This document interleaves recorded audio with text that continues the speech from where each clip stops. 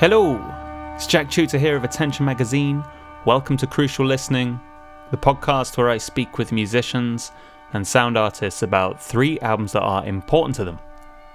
My guest this time is Ingrid Plum, a vocalist and composer, an improviser that I've been in touch with for a few years now. We've had several excellent conversations about sound and her process, few of which are available on attentionmagazine.co.uk. I also worked with her on her project Taught as well. I did all the interviews for that. And what I love about Ingrid's music and also talking to her about it is that she's on this constant path of exploration and reevaluation, trying to find new ways in which to present her voice, trying to incorporate new techniques with which to increase her palette of expression and to explore new sounds and landscapes that her voice can inhabit or just the act of listening can inhabit. There's this real exploratory outward progression going on, and it's always enunciated with such clarity, both musically and in conversation. Like there's something so vivid about the path of her curiosity that she's taking here. Each release is like a real bright milestone upon her eternal journey outward and onward.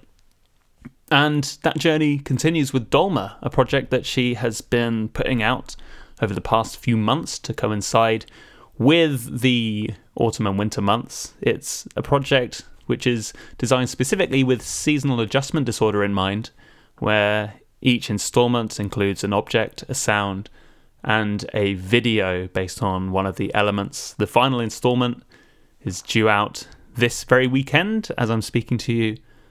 It's Fire, the final one, and it was originally designed to coincide with daylight savings and our collective bounding outdoors, out of our houses from being cooped up in the cold and out into the sunlight. But obviously that's not happening because we're in lockdown right now.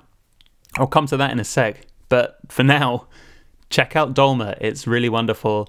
You can go to Ingrid's website, ingridplum.com, or her Bandcamp, ingridplum.bandcamp.com, to check that out. So yeah, we recorded this conversation just a couple of days after the lockdown was announced in the UK. It's a really strange time. One thing I will say on that is that obviously everyone's doing their bit at the moment to stay indoors, which is obviously so important. You know, I think this collective action is going to be hopefully really powerful. But what I will say is that there's also been, especially in the UK at the moment, a lot of paternalistic telling off from the government around people not obeying the laws of the lockdown, which seems like a very convenient way to shirk scrutiny at the moment. I mean, a lot of the reasons that people are having to head outside more often than they would do otherwise relate to both ambiguous and contradictory advice on the government's part that we've had over the past couple of weeks, but also the lack of support available to certain people to ensure that they can stay safe, stay supported during this time. There are people who are having to go to work because they have no other choice. So to wag the finger at the general public for being too stupid or selfish to follow this advice is absolute baloney. We should maintain scrutiny on the people in power, both in government and also in business, who haven't allowed people to put their health first.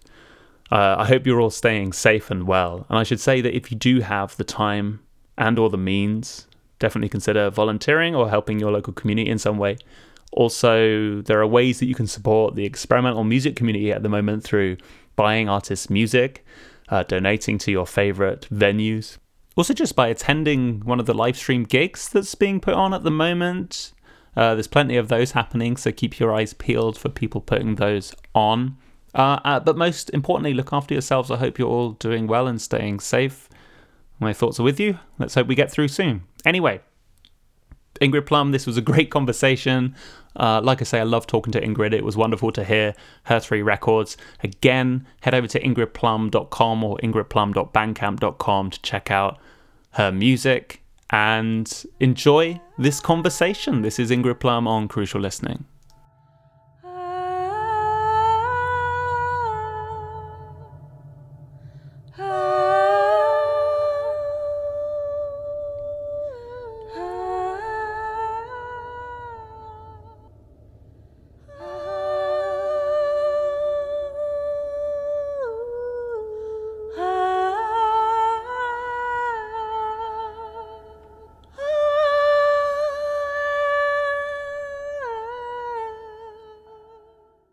Hello, Ingrid. Welcome to Crucial Listening. Hey, hello.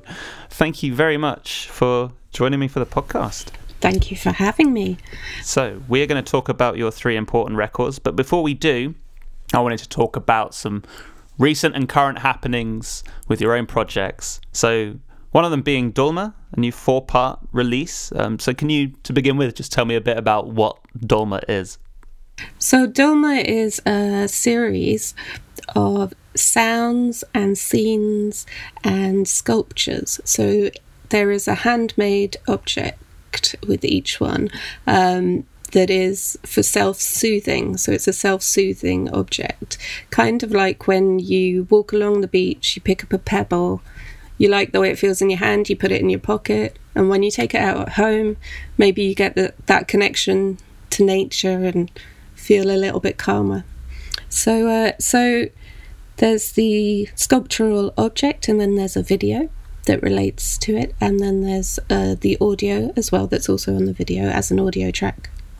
And that's available on its own as an audio track. So the idea is that people who suffer from seasonal adjustment disorder could escape into a little world of senses where you have the touch of the self-soothing object, and you have the visual of the film, and you have the sounds of the field recordings and the vocals with it.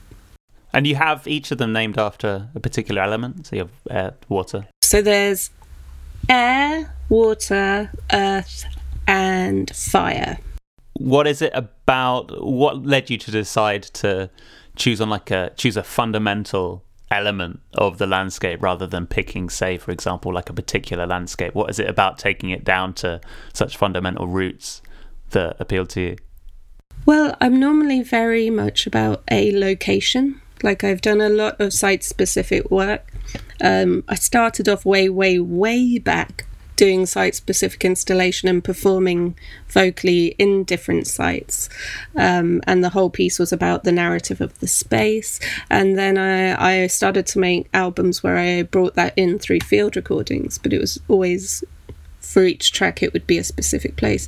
So I wanted to work in a sort of collage way with film and audio, just to provide some sensory relief for people who maybe are stuck on a commute and don't get to see daylight outside of the office in winter.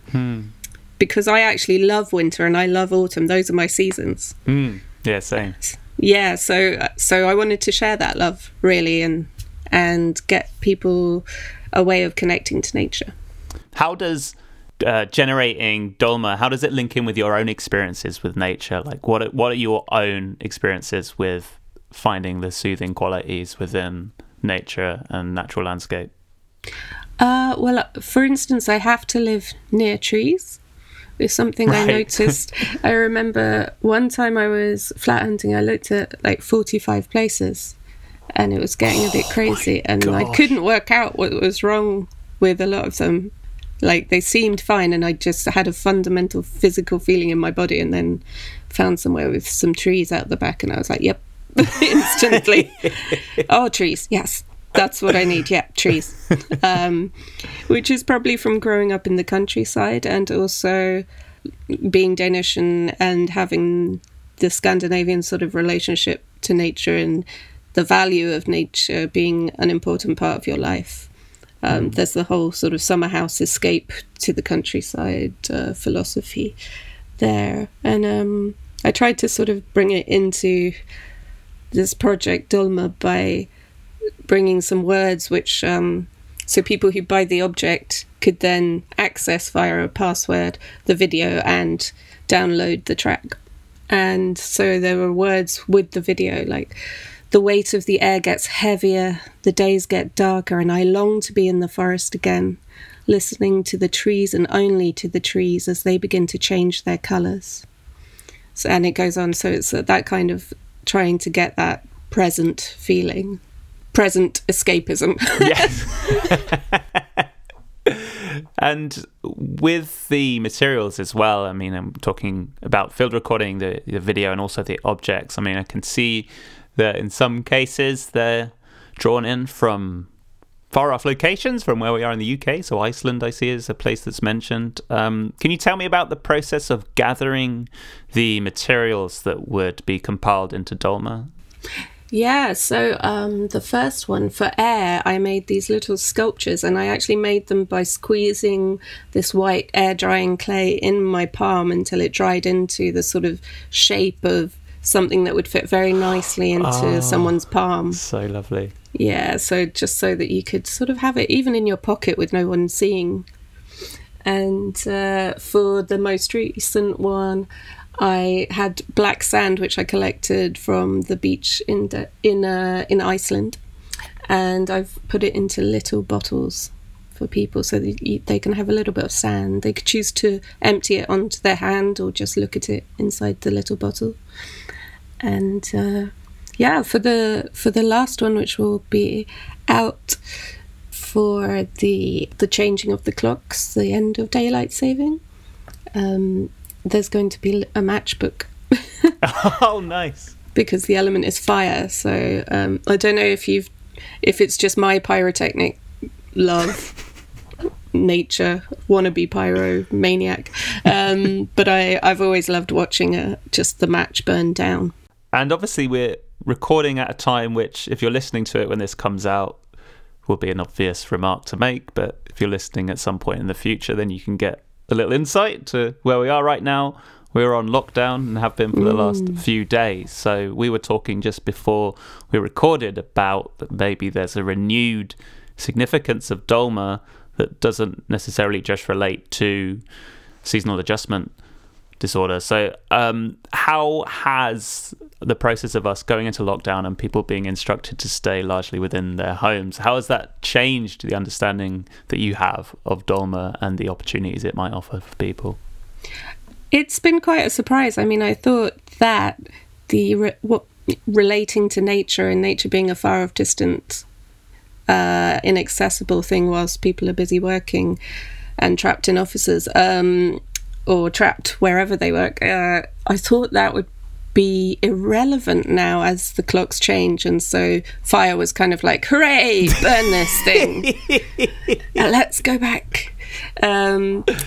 Because people would be out walking in the sunshine and whatnot and gathering outside. And of course, we can't. And quite right we can't, because it's dangerous. Yes. So what I'm going to do is I'm going to make the videos available for everyone to be able to just stream them and without a password, so people can have that escapism whilst they're in lockdown. Wicked. So where's the best place for people to go to check out more about Dolma and to listen to the tracks and all the rest of it? So the best thing to do is to go straight to my website, ingridplum.com, and click on solo projects, and all the Dolma videos will be there. And if you want to get the handheld self-soothing object, then go to the Bandcamp, which is ingridplum.bandcamp.com. Fantastic. So in terms of other projects that you've got going on at the moment, recently you had released a new trio recording with Graham Dunning and Anton Mobin called Ancient Lights, which was originally captured at Soundsavers in London back in 2018. So what can you tell me about the release, but also your memories of that recording session, given it was some time back now? Well, this is something that I found really interesting. I was talking about this the other day in a workshop that I was teaching, and about improvisation and about how rare it is to meet people who you can literally just go, hi, yep, and straight in. Yeah. And this was one of those beautiful occasions where we met. I knew Graham from way back. We've collaborated several times, and I'd never met Anton before, and we were able to just sit together, and we had all our stuff laid out, and just the excitement of seeing all the objects that people had on the tabletops was fantastic. And immediately we just dived in. How long did you record for? We recorded on one really long day. So it's really just the meeting sound, which is my favourite to record. I really like the fragile sound of people meeting musically and capturing that like a Polaroid. yeah, we spent one very long, very hot, sweaty summer's day recording. When you say fragile, what do you mean by that? It can be quite tentative in a way because you don't know each other's sounds necessarily. So you're really sort of introducing yourself sonically, and the other person is also introducing themselves sonically, and then you're having a dialogue or a conversation between the three of you where you're finding the territory really and mapping it out, and then you start to experiment and try different things, and you get the different responses. And you work with the response. Wicked. I was listening to it just before we started recording, and it's really, really awesome. I'm going to pick it up, actually, as soon as we're done recording. It's really beautiful. Where is, a reminder for me personally, because I've just forgotten, I could Google it, but hey, you're right here. So where is that release available? So if you go to Fort Evil Fruit on Bandcamp, that's where you can get it. Great. So what else have you got on the horizon, Ingrid? I mean, I understand from an interview you did earlier this year that you've got a new album in the works. So what can you tell me about that? Yeah, so Caesura is a video album. So it's going back to my visual and sound art roots, basically, but with composition for voice and songwriting within it. So I'm really bringing everything together in this project that I love to do. The title, Caesura, means the space in music, so the actual deliberate spaces and pauses of silence. And the whole theme of Caesura is the silent pauses in nature and in life, and the movement within that stillness. Absolutely love that. You're someone who I think meditates quite regularly, is that right? Not as much as I should. So yeah. Try to meditate regularly. Yes. Yeah. Great. And so I'm assuming that your news of upcoming releases is that will be available on your website, right?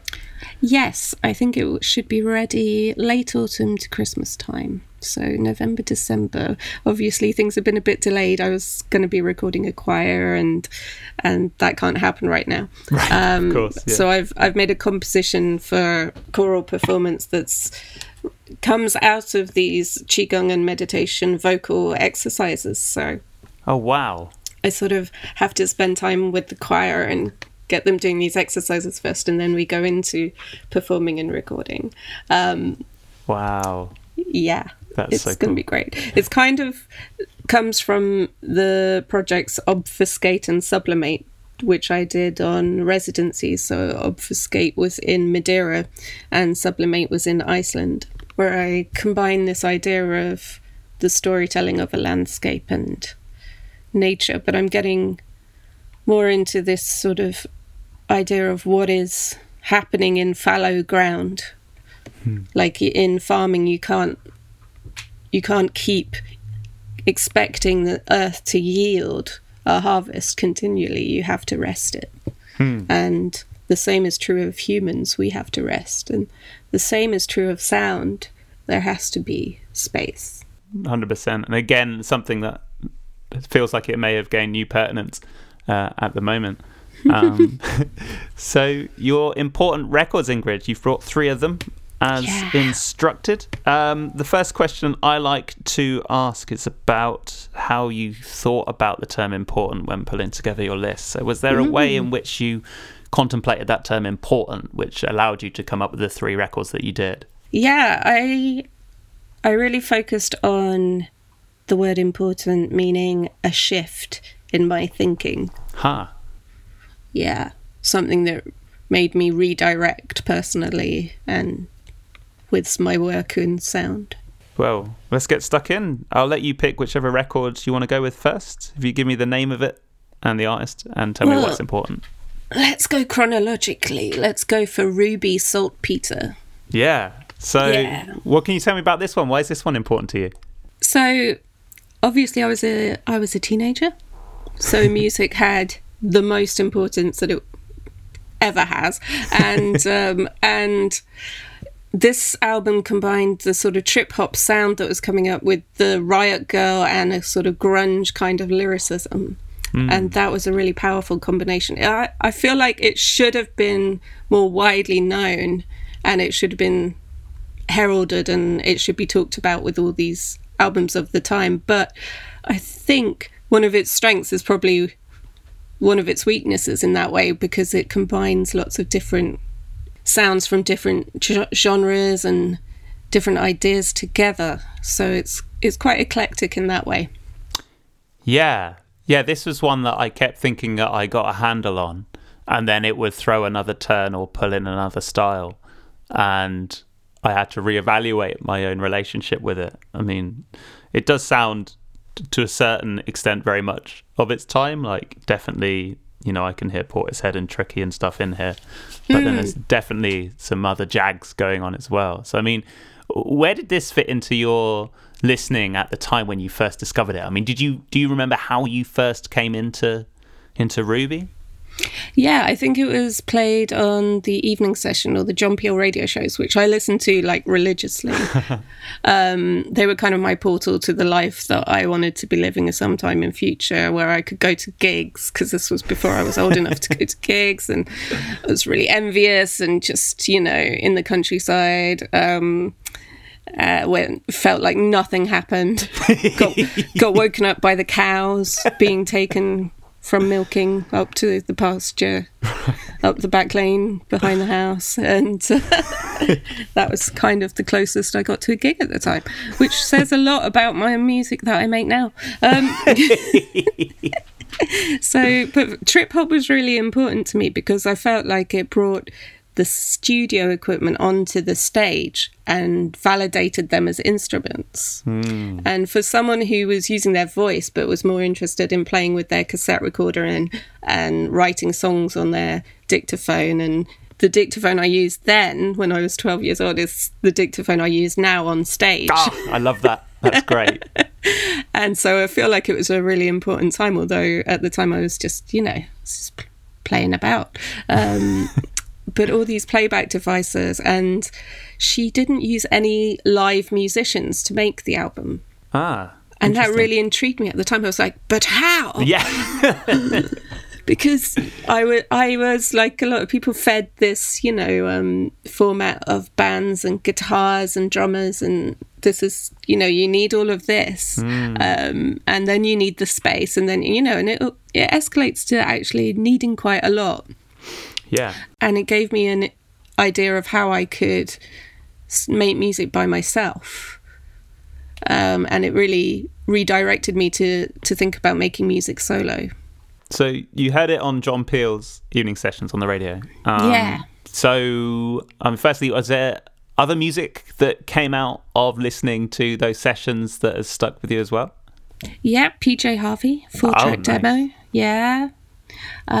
She did quite a few live sessions on the John Peel show, and they were just brilliant, so visceral, and I felt like Ruby had a bit of that in the way that she performed and sang, but with the trip hop element going on, which just spoke to me really. The breakbeat, I really liked the breakbeat, and I still love a good breakbeat. And so it sounds like, did you like it instantly, the Saltpeter? Yeah, and her lyricism just really struck me as being really brave at the time. This is a time when I think female singers couldn't do anything without their kook license. Right.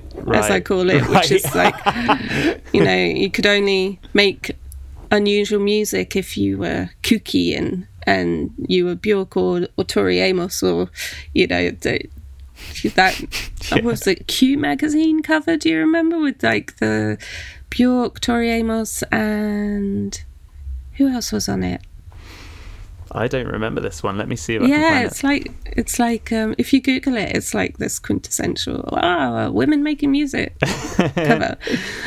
But I felt like Ruby was very real, and she was singing in her lyrics about things that I think all women experience, and it was almost like now that I am aware, I didn't have this language as a teenager, but now that I'm aware of things like the male gaze in film, I felt like she was making music with the female gaze. Oh, wow. Yeah, this Q magazine cover.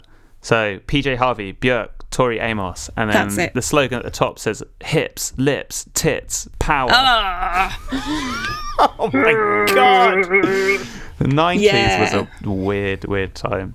Right? So you're me wanting to make music with your voice and your dictaphone and your records. And then you hear Ruby, who's just completely doing it her own way. Yeah. Wow. So what were the tracks from Saltpeter that first connected with you? I think the tracks were Paraffin and Saltwater and Tiny Meat. Those 3 tracks really stood out to me. I mean, Paraffin is really hypnotic. It really has that hypnotic effect of the trip-hop breakbeat going on. But the lyrics are so different to the songs of the time, you know. Now I smell like paraffin, stretch my neck to look up to him. And it's like, we've all done that. We've all had to stretch our neck. It's such a physical sensation that she's writing about. So Leslie Rankin, she was in the band Silverfish, who, as I understand, were like a feminist punk band or post-punk band at the time. I mean, was that a band that you'd listened to, or did you come into Ruby not knowing anything of Leslie Rankin? No, I didn't know anything about her. I've always kind of done that, and I still do that. Like, I just want to hear the music, and then I might find out a few facts about someone, but I don't really like to know a lot about people that make the music. Because I worry that I might know too much and hear the music differently, and I kind of want to just enjoy the music. So is that a temptation you have to fight? Because I mean, certainly with me, once I've heard a record, the next thing I do is dive into the context, and that seems to be a reflex of mine. Maybe that's come from writing about music, perhaps, I guess. But is that something you have to push back on, or is that just a natural inclination that you're like, the music is enough? I think I just get obsessed with playing the music to the point where I would, overplay it and get sick of it. But I really get fixed on one album at a time, really, and just go for it with it. And then I might find I'm more likely to look up, how did they do that? So what's that about? What is this technique? So I got far enough into looking at her that I wanted to know how she made it, and I found out she didn't use any live musicians, and I was really intrigued by that. And these days, there's websites like Equipboard that I'll go and geek out about what microphone was used and things like that. And is it an album you still listen to now? Yeah. I mean, I had it on constant rotation on a cassette in the glove box of my car when I was a teenager, and because you have to buy a crappy secondhand car and drive when you live in the countryside of course, yeah, to get anywhere. And it's like, oh my God, I have a life now. And then she was constantly on rotation on one of the cassettes in the glove box that was always being played. And I was really sad when I sold the car and I realised I hadn't taken the cassette out of the glove box. And then it took me a while to get back to find it again. I sort of forgot about it for a while, and then heard it again and was just like, yeah, these lyrics are still fresh, and the production hadn't aged in the way that you might expect. Wow. It was still very crisp. Yeah, no, it's a really, I mean, also as well, I think with a record that is so incredibly dense, so I listened to it out walking to begin with, back when that was a thing, and then I listened to it again. Do you remember when we used to walk? Yeah, I know. Around? God, glory days. And I listened to it again today on better headphones, but indoors, and I was like, wow, there is so much going on here, and you can actually hear all of it. It's a really well-produced record, right? Yeah, and I remember being anchored to the living room waiting for her to come on later with Jools Holland, because I knew she was going to be on it, and just really intrigued to see, how do you perform this live? How do you make this happen? Yeah, what did her performance look like when she would play play live on stage? Well, she did have a drummer and I think a bass player or guitarist there. And she obviously had people doing things on the laptops. But because she was a singer, she was up front and foremost the focus of the camera. So I never got to see her live because I wasn't old enough to go to gigs, and I also wasn't old enough to look like I could go to gigs. Same here. I remember just falling in love with her blue hair. And that's why I ended up getting blue stripes as soon as I could. Oh, that's great. Amazing. So I'm going to play a little clip of a track from this now. Do you have any requests for which track to include here? Ooh, one of the three, either Paraffin or Saltwater, or Tiny Meat. Yeah.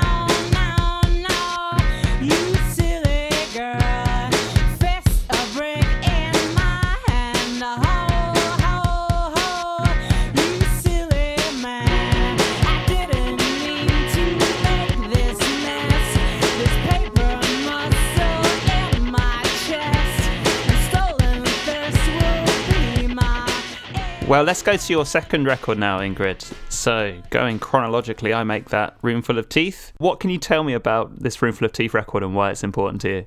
So, I think when I first heard this album, I felt like someone had just taken classical composition for the voice and given it a massive kick up the bum, really, or put some kind of jet engine behind it and propelled it into the present. It's just incredible. And the sparseness of the arrangements really resonated with my own work. It really transports you, I think, because when you have so much space within something that uses the voice, it feels like you're traveling outside of time and kind of outside of the rest of the world and the rules that apply. Is that something you feel's particular to the voice? Yeah, I think because the tracks are a cappella, that you can feel a sort of timelessness from it, because the voice has existed before, during, and beyond so many instruments and technology. It will always exist, and then there's this idea of identity within the voice. But when there's a group, it's almost this feeling of the group singing, that you get a little bit of this really great physical sensation you get in group singing. Yeah, I think the best music does take you into a sense of a journey outside of the moment you're in, or it can even like crystallize the moment you're in, heighten your senses. Yeah, I mean, certainly that seems to resonate with a kind of paradox that I feel now I'm thinking about what you're saying in relation to my own experience of listening to this record, which is obviously it's a group that seems very fixated on extending and exploring so many different techniques with the voice in a manner which seems very agnostic as to any allegiance to a particular way of singing or a way of understanding the voice. So you've got the kind of obliteration of any sense of particular place or time, but then you've got also this incredibly vivid, clear recording that situates you right in front of all of these mouths in a kind of crescent shape all around you as well, which is really lovely. Yeah, I mean, I think the extended technique is really woven together in a way that's really rare, because you can hear that in sort of free improvisation and things like that, but they've shaped it into the storytelling kind of aspect of songwriting and of classical composition. And they managed to pack in all these amazing techniques and the range of their vocal range, but the quality of the tone in their voice is still emotional. You're still getting this emotional message and this sort of story that you're invited into. So that's the thing, because there's such a vast vocabulary going on, surely it could have been a record that comes across as some sort of acrobatics exercise, like just a demonstration of what's possible rather than being anything that has that more emotional resonance. So how have they managed to, in your mind, incorporate these techniques without falling into this territory of just being some kind of technical demonstration? That's a really good question. I mean, that's a question I'd want to ask them. Yeah. But I think Yeah. I think it is a trap to go into just demonstrating what you can do. And I think it's quite interesting that they are approaching it from a sort of manifesto that they've written about approaching the voice and in the learning capacity and exploration. And so hopefully what that does is just not lead it to be the kind of egotistical demonstration of range. And also they're all amazing. Yeah. And you get that with the best singers, don't you? And the best performers on any instrument, that when someone's that good, they don't really have to show off to show how good they are. Do you know what I mean? Yeah, totally. Yeah, they just be. And that speaks for itself. They're just there doing all of the things that they can do, which are many, and that's enough. So how did you first encounter Roomful of Teeth and this record in particular? I was watching the German TV series Dark. Ah. Yeah, and I heard the vocal piece that Caroline Shaw, who's in Roomful of Teeth, wrote, called Partitur for 8 Voices. And I looked that up, and this is just the tag team of looking that up, falling in love with that, and then looking up Roomful of Teeth, because it was performed by them, and looking up their first album, and just being quite amazed that a vocal group could have so many different pieces written by people within the group and outside of the group. Yeah, because, I mean, I should say as well, the Caroline Shaw Partitur for 8 Voices, that's featured once already on Crucial Listening, funnily enough. Julia Wolf picked that as one of her choices as well, so... It's phenomenal. Yeah. Absolutely phenomenal. It was hard to choose between that and this, but then I thought there is something about how varied this album is. And then you get both as well, I guess. Yeah, you do. I do really love the Caroline Shaw tracks in particular on this album. There's one thing that stuck out when I was listening earlier today, and we talk about the sort of very deft way the extended techniques have been woven in. There's a moment, I think it's in like the first part, or they're kind of in a different order, aren't they? But where they do this kind of swoop up and then this harmony that sounds like someone starting a tape player that takes a while to kind of accelerate to the point where it's reached its speed. So it's kind of like this. Yeah. And they all do it. Yeah. It's such a like vivid effect. It's so, it's gorgeous. Really it's gorgeous. So controlled. Yes. It's incredible, yeah, and so together. Yeah. And this is a group that seems to, from what I understand and what I've read about them, really value the role of tuition within what they do, and working with experts to expand their own techniques. And perhaps that links into something that you put really well about the fact that they just want to learn about the voice. This isn't an egotistical exercise. This is about being humbled by everyone else's abilities and trying to kind of follow their path. So what's the role of tuition within your own relationship with the voice? Like, how have teachers and other people factored into the way that you think about your relationship with the voice? Oh, big time, yeah. I mean, I was performing long before I ever got any tuition. So I was performing from the age of 7, and then I got tuition from when I was 10 years old. And at that time, if you got singing tuition, it would be classical, because that was all that was taught really where I was. And so I learnt classical singing, opera, and then when I was 19, I moved into learning the contemporary vocal techniques of pop and rock and soul. And then I moved into wanting to travel, and this sort of kind of ethnographic sort of study of the voice led me to do the documentary Living Yoik, where I went to study yoiking, and I interviewed Ristin Gope, who's one of the central yoikers from the yoiking family, the Gope family, in northern Norway. Wow. In Tromsø. And then I also studied Mongolian throat singing, Kumi in particular, with Michael Ormiston in North London, so I didn't have to travel to Mongolia to get the technique.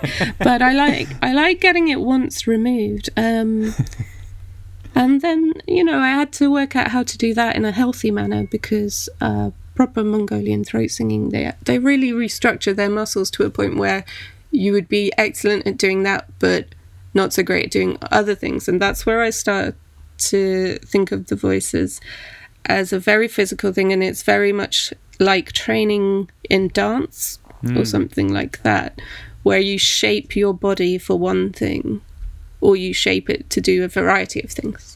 So in 2016, I went to study with Meredith Monk in New York, which was incredible. And for me, one of the aspects of getting tuition is to get out of your habits and your ruts, and to have that input to get you into new territory and to shake you up a bit. And she was fantastic, really supportive and really generous. And then as a result, I made Taught, which was a much bigger scale project than I'd made before, and I had people write scores for me that took me completely out of my comfort zone. So is that in the best way? Yeah, I was going to say, I mean, certainly, is that something that obviously being taken out of your comfort zone is, an uncomfortable thing? Is that something that on the back of doing tuition with Meredith and also doing Taught that you feel more inclined to do, or find more comfortable, almost like, getting acquainted with public speaking or something? Yeah, I think I'm slightly addicted to it, and I know that that's not necessarily usual or normal in performers, but I am addicted to the feeling of getting on stage and not necessarily having it all mapped out and having room for experimentation. I am bad at repetition. I can do it, technically I can do it, but I fall out of love with repeating the same thing over and over again. So I tend to do different versions of the songs that I've written, alternate melodies, improvised versions where I build up some improvisation on my loop station, and then I perform it with that. So I'm always changing the key, and I'm changing the time signatures, and just adjusting for the room, adjusting for the feeling in the room and the people in the room. To return to Roomful of Teeth as well, I mean, one thing that really strikes me as someone who's not really a vocalist is the harmonies are so incredibly complex at certain points and slide in a very controlled way from one point to another in a manner that completely changes the tonality. As someone who is a vocalist, maybe you can tell me this. It seems to me that, trying to put myself in the position of one of those performers, I can't imagine being able to hold my note in amongst sort of harmonic terrain that's constantly sliding around me, and trying to reevaluate my reference point and making sure that I'm actually like holding the note I should be.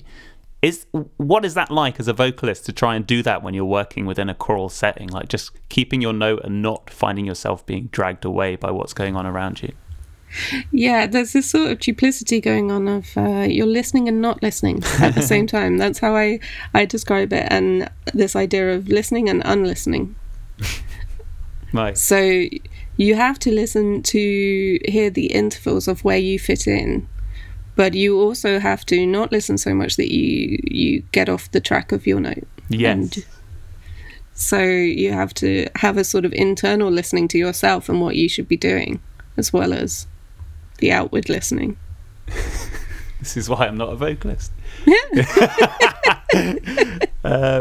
So are there any particular moments, I'm sure there's plenty, like the record is so chocker full of lovely bits, but are there any particular moments that stick out in your mind when you think of this record, where you just go, oh, that is absolutely lovely what they've just done there?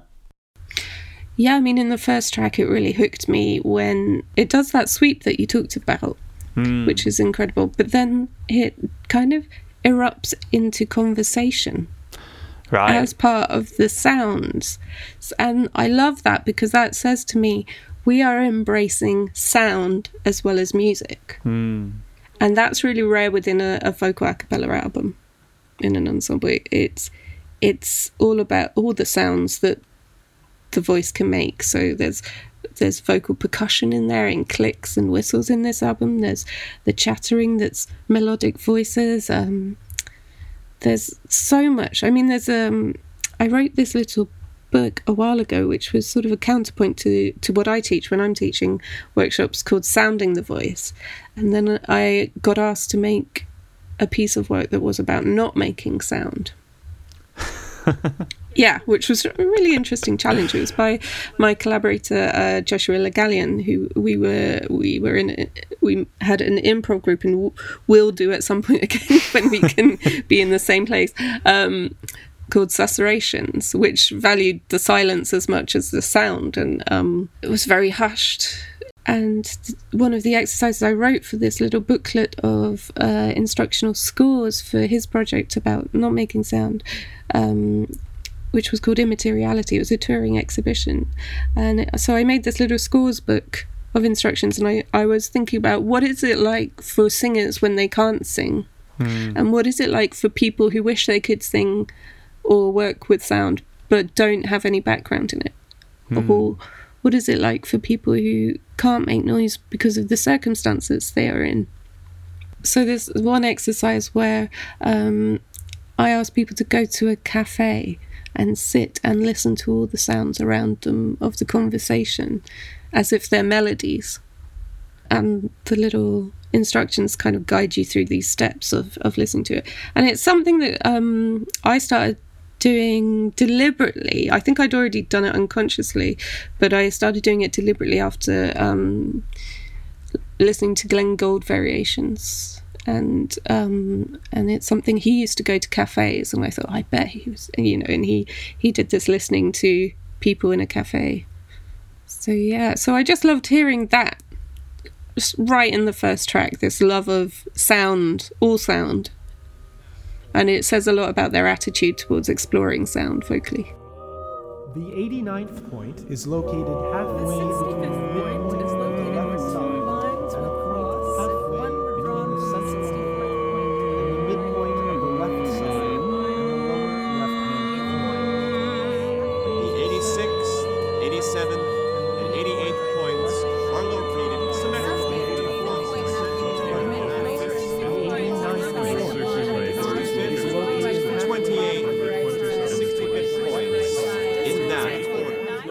Let's go to your final pick now, Ingrid.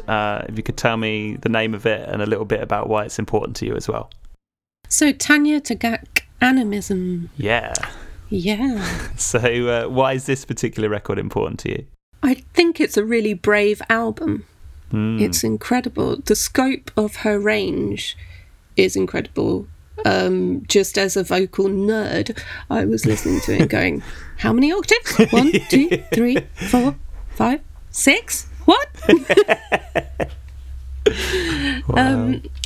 Because when I first listened to it, I thought she had backing singers. I thought she had some choir pieces in there. Yeah. But she hasn't. It's all her. It's her vocals, layered up. She's incredibly versatile. And she's also playful as well. So again, it's that kind of exploration of technique and different disciplines, and coming at it from a different viewpoint of cultural anchoring in her background as an Inuit throat singer. Yeah, I love this record. In fact, it was a record that was put my way for a review, and so I'd never really heard her music before, and then that first track kicked off, which is a Pixies cover, right? The Caribou track, yeah, it is. I really like what she's done with reclaiming things. So she sort of reclaims the Caribou track and saying, you wanna sing about caribous? I'll tell you how to sing about caribous. Right. Yeah, exactly. I heard her say in an interview, she was like, I thought it would be funny to have someone who actually hunts and eats caribous to be singing about caribous, rather than the Pixies, which is interesting. Yeah, and she kind of did that to a bigger extent with her Nanook of the North retelling, where she rescored it for her voice and ensemble to retell it and reclaim it. You saw that live, right? Yeah. Yeah. It was incredible. Tell me about that. She's phenomenal. And I spoke to her afterwards because I was just absolutely floored by it. I came across the album Animism by researching throat singing, because obviously I'd studied the Mongolian overtoning and I was interested in all the different types. I was interested in Inuit throat singing because it's so social between two people, and it's got this real playful physicality to it. And Inuit throat singers just look like they're having the most fun when they're doing it. It's brilliant. And then and that led me to her work, where she'd taken the Inuit throat singing into a solo performance, and she was bringing in the songwriting and everything into it. So when I saw her perform live, it was incredible. But what I really took away from it was how comfortable and natural she is in her body and in herself on stage, and how much freedom she has with what she will do live. She can take it anywhere she wants. It seemed really intuitive. And I asked her afterwards, when I was chatting to her, I said, how do you get to be so free on stage and able to move so fluidly from one thing to another?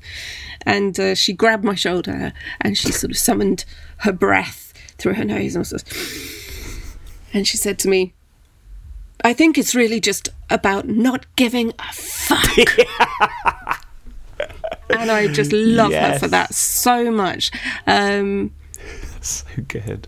It's just brilliant advice, and also it's a bit of a gift from one vocalist to another, because I told her I was a singer, and she gave me that, as singing advice, but also as a sort of permission, which I would like to think that I don't need permission, but actually I think when you grow up in a society that does dictate and condition to women how to behave in certain ways and how to speak with their voices, I think that there might be part of you that subconsciously still needs permission from someone. So she kind of gave me that permission, and it sort of felt like an invitation, like, go on. And it was the same with Meredith Monk when I studied with her. She was like, you go, girl. It's like, yeah, all right.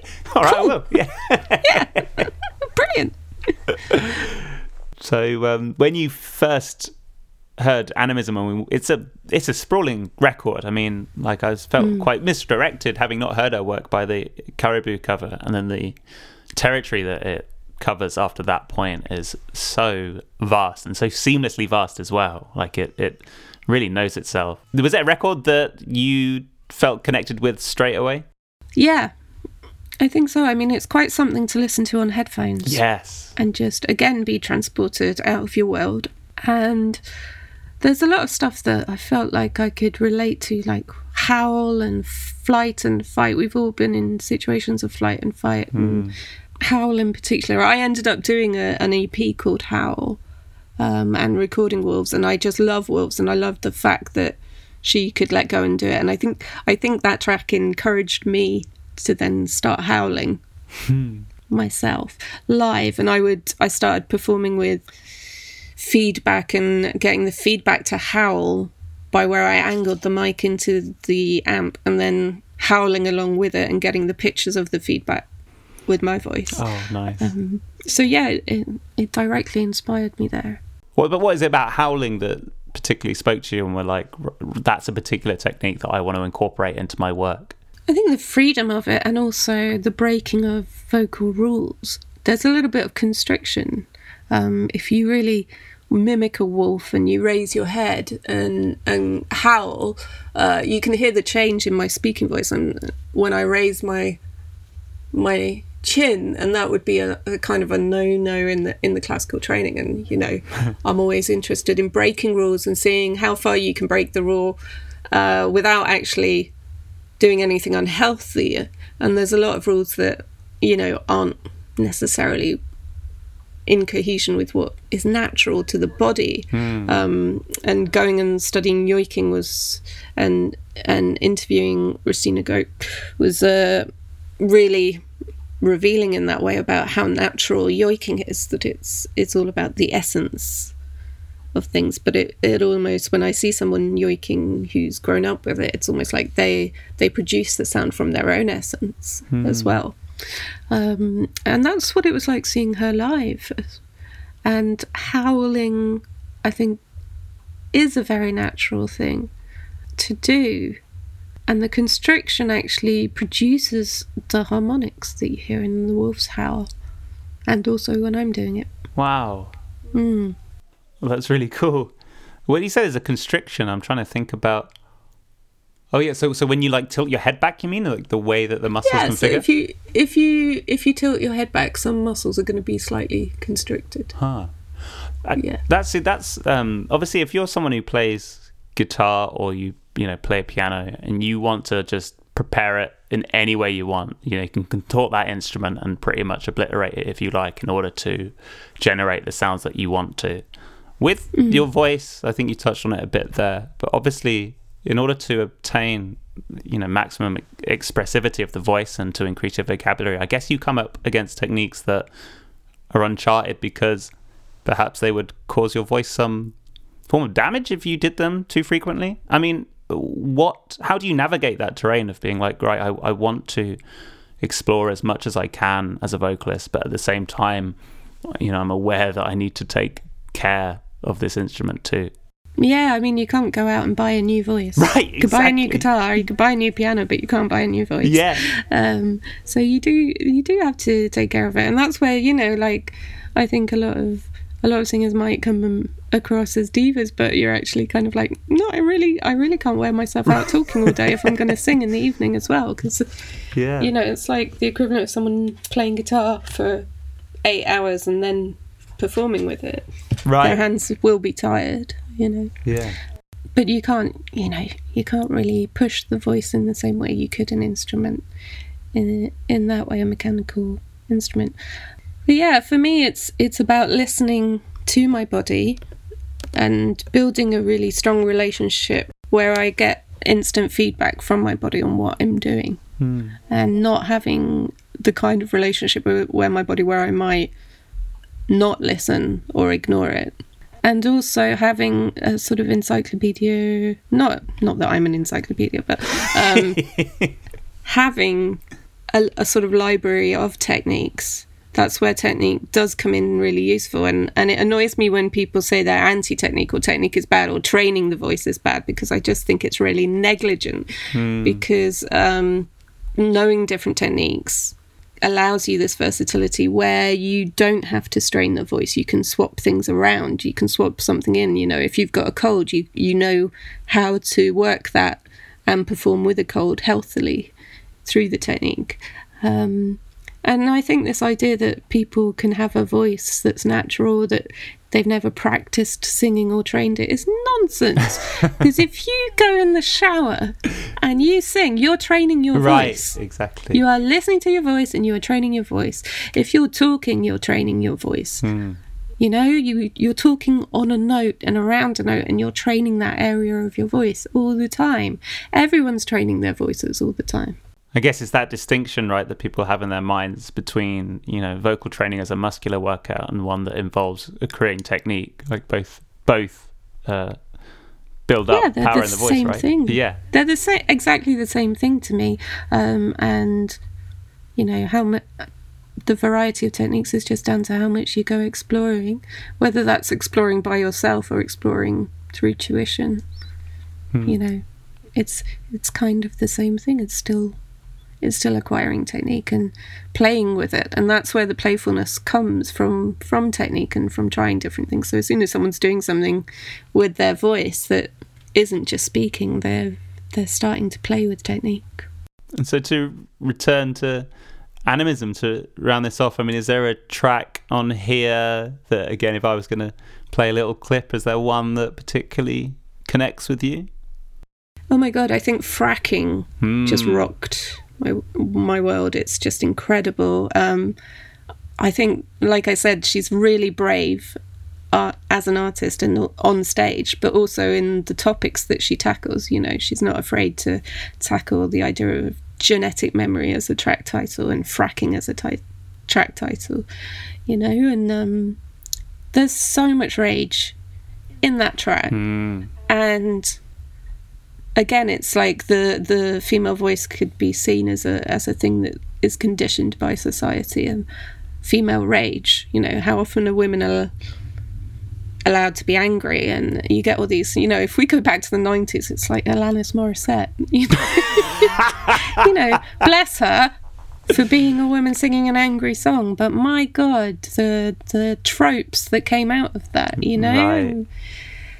and she's just very free. And then, I felt like Fracking was a little bit of a hint of what Retribution, the next album, was, which is just really visceral. Yeah, I haven't listened to that one yet. Should I be checking that out? Oh my God, yes. Okay. Yes. I'll get on it.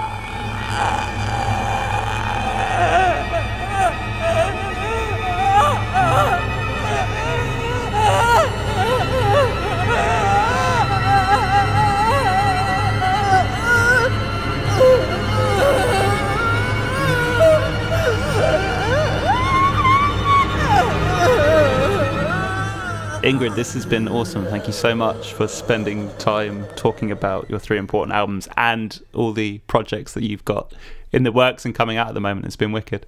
Oh, thank you so much. It's so nice to talk about the albums. They're just brilliant ones. Yeah, I had a wicked time with these. Yeah, I'm gonna ask you about your 3 sometime. I think about it every single day, and I realise that it's so cruel of me to put this on other people when I have no idea what I'd pick myself. But interviewer's privilege, I guess. I might think about doing it.